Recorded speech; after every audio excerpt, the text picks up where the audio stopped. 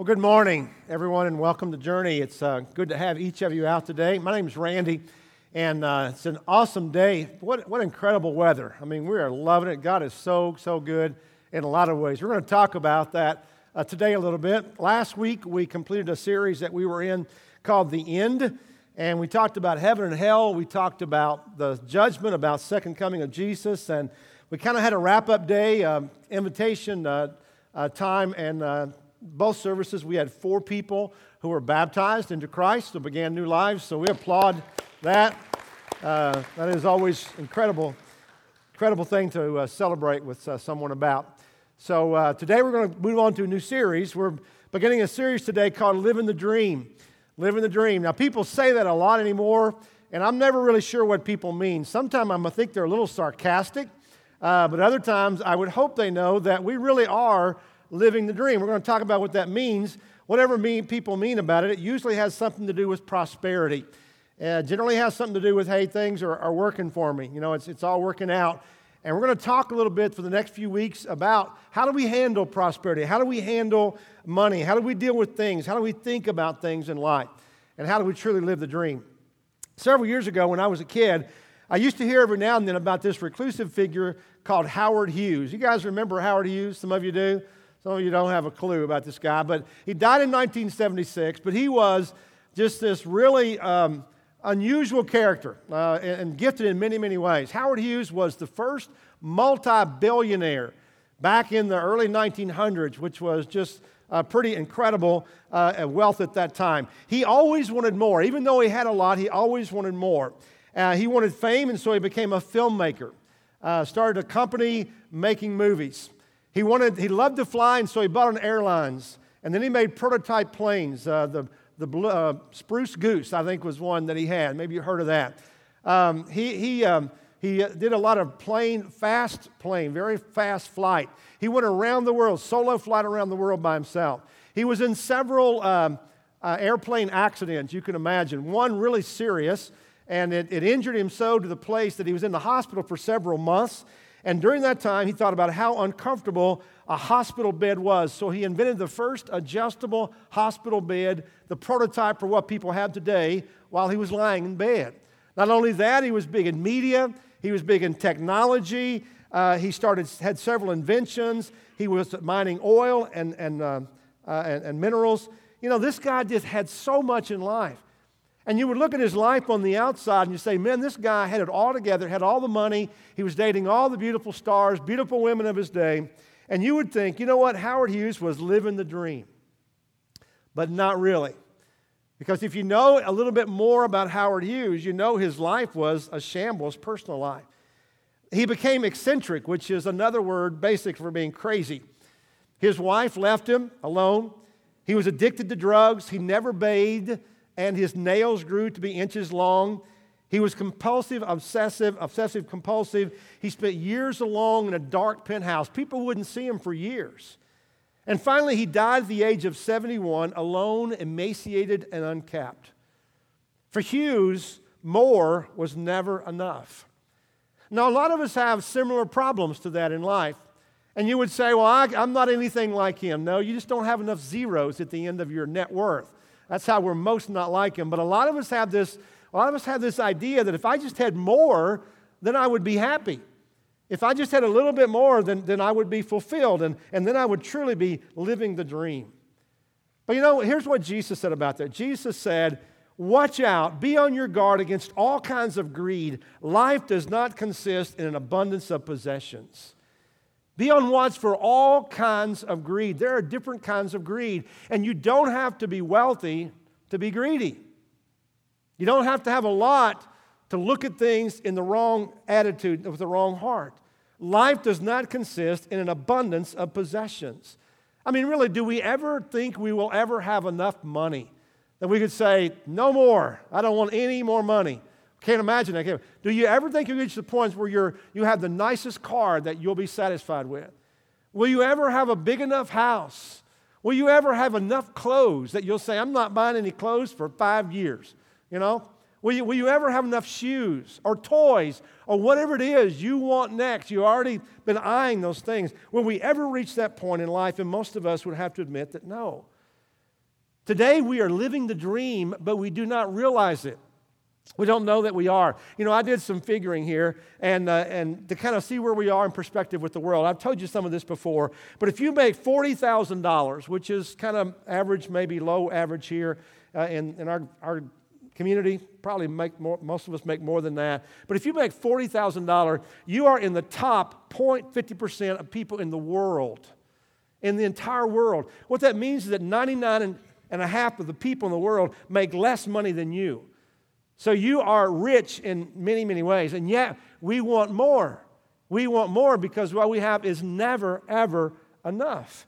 And to finance our way of life, there's this incredible thing called debt that many of us experience, consumer debt that gets us deeper and deeper to finance our, let's be honest, our greed. And we look around us and we say, well, I know what they make, and they have these things, so obviously it must be okay. Everybody's doing it, and we have this false sense that it's okay, it's right, it's normal. But it's not wise. And our government is not wise either. Our government is leading the way. In the last 10 years, our government has spent $1 trillion bailing out large companies like Freddie Mac and Freddie Mae and big banks and AIG Insurance. Our country is in debt over $19 trillion, and that's doubled over about in the last 10 years. If you've ever done this, anybody ever Googled the national debt clock? Have you ever done that? Some of you have. Terrifying. It's worse than a horror movie. I'm telling you, if you ever Google the clock and you see how quickly money is being borrowed, it's like that. I was watching it, I got so nervous I had to click off from it. It just terrified me. And you look up there, it has a place of how much money you owe, what part of that is yours as an American citizen. It is terrifying. Don't do it right now, but you would start screaming if you did it right now, all right? But we hear all these things thrown around. We hear about $1 million and $1 billion and $1 trillion. That doesn't mean anything to me at all, right? So I thought, what does $1 million look like, and what does $1 trillion look like? So I think we got it on the screen. I want to show you what, we're going to start. The first slide here is a $100 bill, and some of you have seen a $100 bill. This is a $100 bill, if you've never seen one, but most of us have got that, okay? So that's a $100 bill. The next slide, that's $10,000 in $100 bills. That would be really, really nice. That's a lot of money to most of us, $10,000, right? The next slide is of that's $1 million, right? That's $1 million. That's up there next, all right? So that's a lot of money in anybody's book. All right, the next slide is $1 billion. All right, that's a pallet full of, am I getting mixed up here? No, that's $100 million. I'm sorry, that's $100 million you got right there. That's a lot of money. The next slide is $1 billion, all right? Because that's $1 billion of $100 bills that are up there. So that's a big difference in that and $1 million, right? The next slide is going to terrify. This is $1 trillion. These are double pallets. These are too high.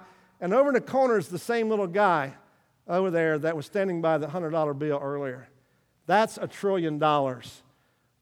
We owe 19 of those national debt. That is what's terrifying to us. But we live in that reality where money and debt is taken so lightly. Some of you you'll hear a word I say after this because you're fixated on that picture. And here's the thing, if we don't, take it down, all right? If we don't continue to increase our debt, you know what happens to our nation, our government? If we don't continue to increase that, our government will default on its expenses and its obligations. And you say, well, we got to stop. Well, that means that we'd stop paying Social Security, Medicare, military, and government workers, and tax refunds. And some of us are going, okay, we can't stop. We got to do something else. What are we going to do? But that problem is universal. I mean, there are many cities that have gone bankrupt. Detroit, most notably, we hear about that. Many states are in financial problem because of debt. Many countries, Puerto Rico is very close to declaring bankruptcy. Greece has been rescued 3 times by the European Union. I was in Greece this past summer, got a chance to go there. It's a beautiful country.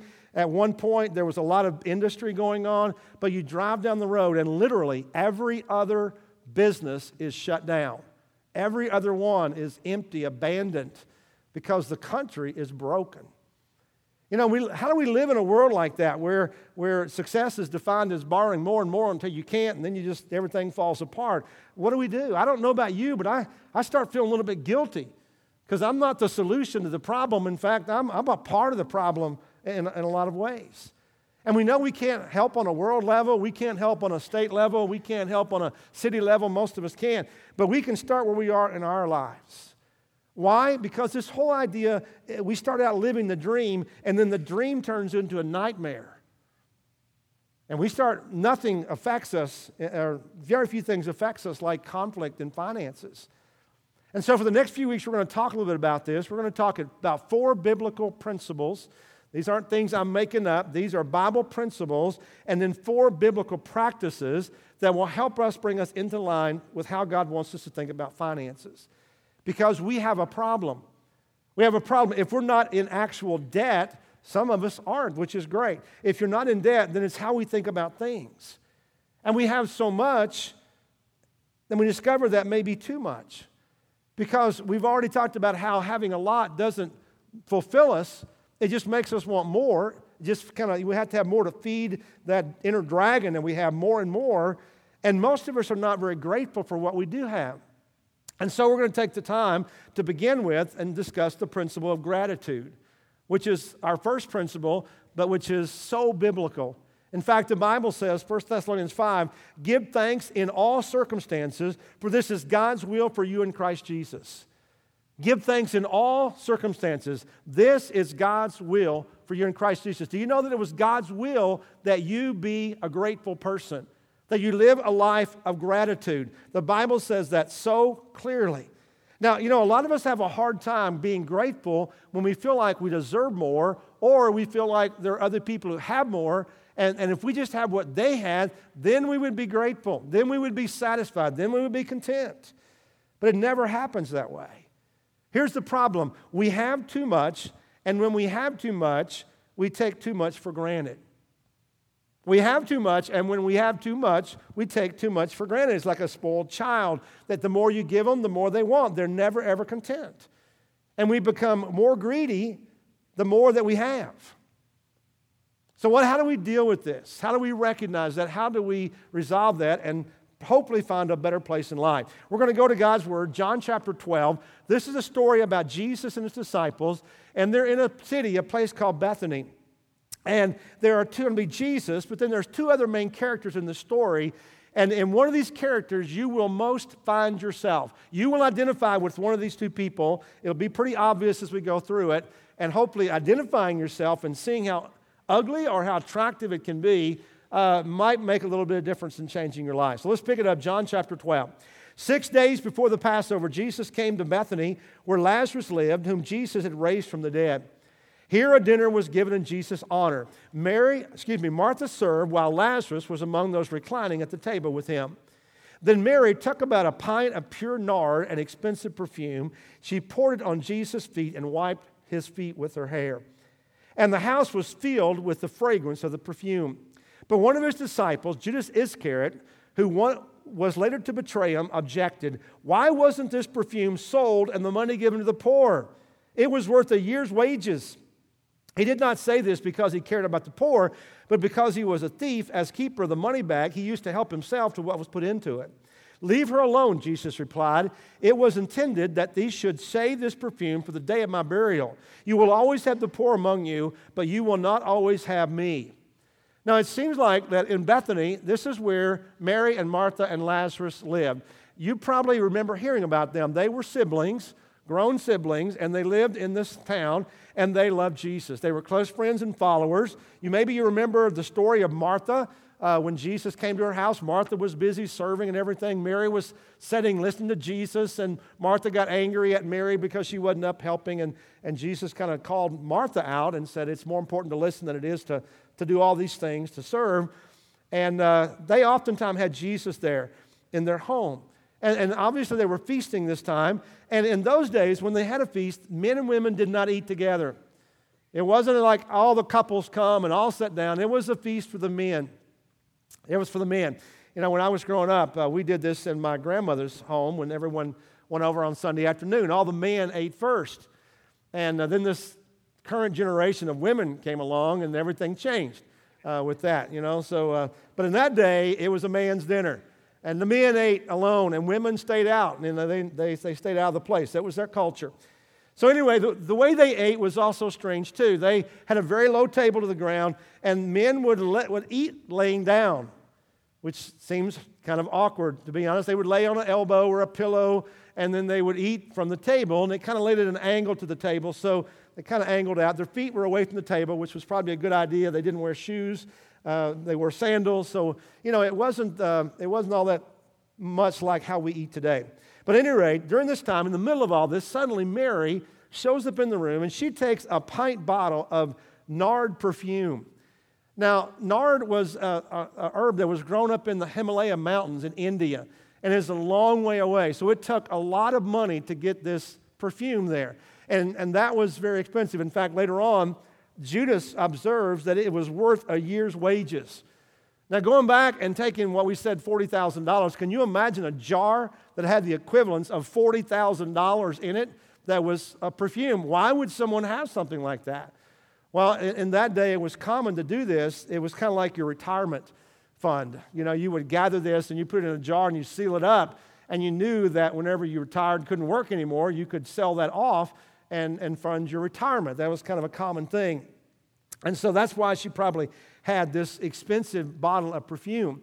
Now, I was curious. I was thinking, is it possible today that there would be some perfume that would be worth $40,000?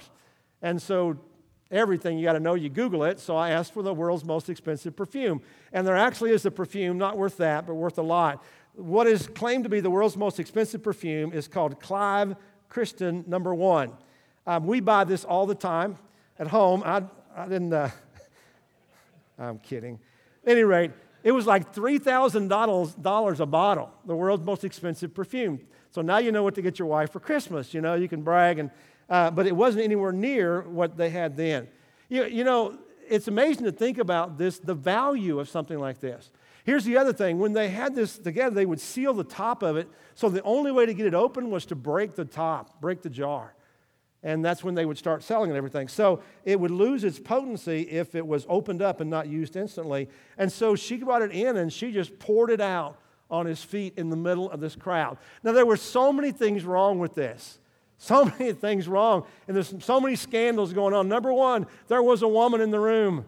This was a man's party. Women didn't come in, so it was scandalous that Mary, even though it was her home, had showed up among this group of men. It was scandalous that she was there. She then was touching a man's feet that she wasn't married to. That was a scandalous thing. Women didn't do that in that day. She was taking her hair down in public, and women didn't do that. You put your hair up, and you kept it covered in that day, and she was wiping his feet with her hair. All those things were scandals. They would be talked about for weeks in the community. But the most scandalous thing she was doing was wasting a year's salary on somebody's feet. I mean, that was just unbelievable. And nobody could ignore it. You couldn't ignore it because there was a woman in the room. Couldn't ignore it because of what she's doing. And you couldn't ignore it because of this overpowering smell. You ever been in an elevator with somebody with too much perfume? And you're just dying. I mean, just multiply that by a lot, because you got a pint of this aromatic fragrance just overwhelming, probably choking people, and they could not ignore this. And the cost of it, I mean, that would be overwhelming. Let me ask you this. If you were there, what would you think? Would you think, wow, what a wonderful thing to do for somebody? Or would you think, number one, I got to get out of here. I'm choking. I'm dying. Or would you think, knowing the value of this, would you say, I can't believe that she would do that? I'm pretty human, all right? And maybe I'm greedy. But a part of me, honestly, I would say, that's unbelievable. Wasn't there a least expensive way to show that she loved him? Couldn't she just put a little bit on? Couldn't she, make him a cake? Couldn't she do something that would show that she loved him without this extravagant waste of money, just pouring it all out there? I would think that. Most of us would. Most of us probably would. I'm sure everybody in the room was thinking it, but only one guy spoke up. You know what? There's always that guy, right, in every crowd. That guy is always there who's going to say maybe what everybody else is thinking, but it seems worse when he says it. It's Judas Iscariot. Judas is one of the 12, one of the ones that Jesus had selected personally to be his disciples. But one thing we know about him, he was greedy. He was so greedy, and we see it every time his name is mentioned. The whole idea of money comes up. He's money obsessed. He could not help but blurt out in anger, not in exclaiming about it, but in complaining about it. Complaining about what had just happened here. You know about Judas because he was the one who later on, just a few days later, in fact, would betray Jesus for what? 30 pieces of silver. And he would lead the enemy to Jesus in the middle of the night, where they would arrest him and lead us to his death. We also know from this that Judas was the one, for some odd reason, who had been entrusted carrying the money bag. Now, what does that mean? Jesus and his disciples traveled around and people would fund their ministry. They would give them money, just willingly to do that. And so Judas was entrusted with that. But the bad thing was that he was stealing from it. And Jesus knew it, probably hoping he would repent and turn from his ways. But all these things are going on, and he is so focused on money. I just got a feeling that this was not the first time that Judas had talked about money or complained about money or observed or something about money. Because you know what? That guy who's always obsessed about money is always talking about money. You know who he is, don't you? At work or wherever, he's always talking about money. How much he makes, how much he spent, what he sold for, how he beat somebody out of it, all these things, obsessed with money.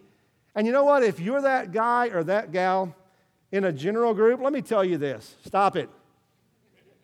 Nobody wants to hear that stuff.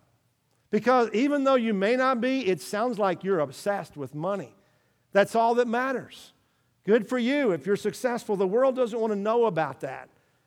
And it makes it sound like that's a greater priority than anything else in life. Now, Judas said, hey, I'm just concerned about poor people. I mean, what could we have done with that? We could have fed a lot of people, but nobody believed him because everybody knew what he was about. But here's a classic example of somebody who had so many blessings and privilege that he took them all for granted. Here was a guy who got to be with Jesus full time.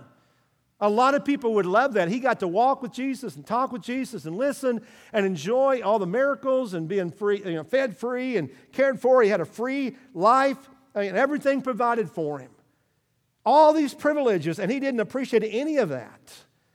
He had all he wanted, and yet more was never enough. And here he is in the middle of this moment where Mary is making this huge sacrifice, and he blurts out, "This is stupid, don't do that." But you know what? Jesus steps in. This could have really disrupted the meal and everything, but Jesus quickly spoke up and defended her sacrifice. He said, "Judas, leave her alone. She is anointing my body for burial." Actually, what he said specifically was, she was to save this for the day of my burial. In that day, they would anoint bodies with this sort of, with herbs and with perfumes against the decaying process. So Jesus is saying she was going to save this for my body for burial. He says also, you would always have the poor with me, but you won't always have me. You see, Jesus recognized gratitude. Just a short time before this, he had raised her brother Lazarus from the dead, and that was an incredible gift to Mary. And so Mary was just thanking Jesus for being her friend, her Savior, and the one who had brought her brother back to life. It was just a way of showing gratitude. The sacrifice was worth it because her gratitude was so great. Now let me ask you this. Which of these two people do you best identify with? Do you best identify with Judas, that guy who was money obsessed, or do you identify with Mary? I think most of us probably have a little bit of Judas in us. We really do. We think about the waste in our mind of doing this extravagant gift here. We think about that, that's pretty common. It's part of our humanity. But once we experience the grace and the love and the forgiveness of Jesus Christ, there should be a shift from greed to gratitude. It's kind of a sign of our spiritual maturing. You know, all of us, no matter how long you've been a Christian, you know, maybe you're growing old in the faith. You've been around a long time, but there's a difference in growing old in the faith and growing up in the faith. There's a big difference in those two. A lot of people grow old. They've been a Christian all their life, you know, they're just old. But some people mature and really grow up in the faith. And Christian maturity doesn't have a lot to do with age. It can, you know, age seasons us, but having a few gray hair and more importantly, growing up in the faith and being spiritually mature, that's what God is calling us to do. And the more mature we become, the less greedy we are and the more generous and the more grateful that we are because God has been so good to us. Here's the hard part. Gratitude is not dependent upon our circumstances in life. Remember what I read in 1 Thessalonians 5, give thanks in all circumstances, for this is God's will for you in Christ Jesus. All circumstances. A lot of people say, well, I would be more grateful to God if things were going better for me, but I'm going through some hard times right now, and it's hard to be grateful when you're going through difficult times. But Paul says, be grateful in every circumstance. And we ought to be grateful to God because really, God's given us everything. Everything that we have belongs to Him, including our lives and even our bodies. You know, we are just leasing everything. There are times when I like to turn my body lease in for a new one, a younger one, and a slimmer one. You know what I mean? I like to just trade, you know, flip leases or something, but you can't do that, can you? God's kind of given us what we have, and He says, now use it. Use it for my glory. I want you to use this wisely. In fact, the Bible says what you are, you're a caretaker. One of the words the Bible uses is a steward. That's a word we don't use a lot, but it's a caretaker. God said, this is yours for a while. You take this body, do the best you can with it. You're responsible for it. You take this family, do the best you can with it. You take this job, do the best you can with it. You take this money, these possessions, use them wisely. I'm giving them to you. Understand that they belong to me. I want them back someday. And you know what? Every one of us are going to give them to somebody else. One day, all we have will be given to our kids. Someday it's given to our debtors. Today, you know, the people we owe. It's all given away. God lets us use these things for a while. I need to be grateful for what I have. My job is, first of all, to believe that God gave them to me, be grateful, then be faithful to give a part of what God has given me back to Him. That's what we do weekly whenever we give. We acknowledge it comes from God, and we gratefully return a part of it back to Him, and then to be responsible to manage the rest wisely. Some of us think, well, you know, wow, if I'm giving to God, it doesn't matter what I do with the rest. No, God says, I want you to be wise with what you have left over. Don't get yourself in such a position that you can't move financially, or you worry yourself to death. You can't even breathe. Be responsible. Manage it well. And that means that I live within my means and I live below my income. That will help us live the dream. But I will tell you, if you're going to live the dream, you have to first of all live with an attitude of gratefulness. Gratitude for all that we have been given. But let me tell you this, really. All the stuff that we have is not necessary to find joy in life. We have this idea that I would be happier if I had more. And then we get a little more and we absorb it and we're not happy and we're looking for the next little more, right? But none of those things really are necessary for us to find joy. In fact, money doesn't buy happiness. Some of the happiest people I've ever met before have so little, but they have Jesus. Every time I go to Haiti, I make it a point, even though I can't speak Haitian at all, but when I go, I always want to go down to the back of the property at Northwest Haiti Mission. If you've been there, you know at the back of the property is a building of elderly people. And they call this the Grand Moon. And the Grand Moon is just, it's the older folk who, when you get older in Haiti you work as hard as you can to make a living, and then whenever you get old and you can't work, you're either homeless, which a lot of people are. They don't have any retirement. Sometimes the family can take care, but in many cases, they're struggling to survive themselves, and so you don't have anywhere to go. And so the mission has opened up this apartment building. It looks like Cracker Barrel, kind of with old rocking chairs on the front porch for the elderly people. And those folks have nothing. I'm telling you, they have nothing. They are allowed to sleep on a bed. They have some tattered clothes that they are given by the mission, and there they live out their latter years. Now that is important to them because they would be on the street without it. And I share that with you because you all have a part of that. When you give on Sunday morning, a part of all that is given goes to our missions, and a part of that goes to Northwest Haiti Christian Mission to help those folks. So you all help build that building, and you all help provide a bed for them to sleep in, clothes from the wear, food for them to eat. But those are some of the happiest people I've ever met. They have big smiles on their face. They are joyful. They have Jesus. That's all they have, but they have Jesus in life. Now, compare them to yourselves. We have too much, and when we have too much, we take too much for granted. And we have to understand that all we have been given is entrusted to our care, and God just says, be grateful. Return a part of it. Be faithful with what you have. We have so much here, but there is a greater thing, and that is Jesus. Because if everything we had were taken away from us, we could still be joyful. We could still be grateful because we have Jesus Christ. The Bible says that God so loved the world that He gave His only Son, that whoever believes in Him would not perish but have everlasting life. And our response in 1 Corinthians 15, but thanks be to God, He gives us the victory through our Lord Jesus Christ. Our salvation is the greatest thing that we have, and we should live a life of gratefulness, thanking God daily for Jesus, for our hope, for our redemption, our salvation through Christ. And not only that, but realizing that that's a gift that we can give to others, that they could be grateful for as well, so that God would get all of the glory. And this morning, if you're here as a Christian, I want to just challenge you to think specifically about your attitude of being grateful to God for what you have financially, your possessions, your family, your job, your opportunity, your life, but more importantly, for your relationship with Him. And start living like that out of gratitude. If you are not a Christian, if you've never experienced Christ's love, His forgiveness, His grace, and mercy, then I would love to have a conversation with you. We can do that. I'll be up front. You can come and catch me. There's a connection card that we have that has a place to check on, talk to a minister. I'd love to do that. Take the time to share with you, to talk about what it looks like, what our response of gratitude is to the God who's given us so much. Let's pray together. Heavenly Father, we come as people who find ourselves looking a lot like Judas at times, not only in our betrayal of you, but also in our selfishness and our obsession with things and money.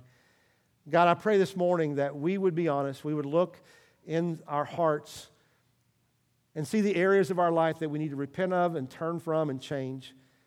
And Lord, as we began this study of learning how to live in a world and live the dream, the life that you want us to live, we know a big part of that is being grateful. So God, we are grateful for all you've done for us. And Lord, as we go out and live out this week, help us to live with that heart and attitude. And God, help that to be shown in the way that we think and live and act. And Lord, if there are those here who've never experienced your love and who are just waiting to learn what we really can be grateful for, I pray that they would have the courage to respond. We love you, Lord. We worship you in Christ's name. Amen.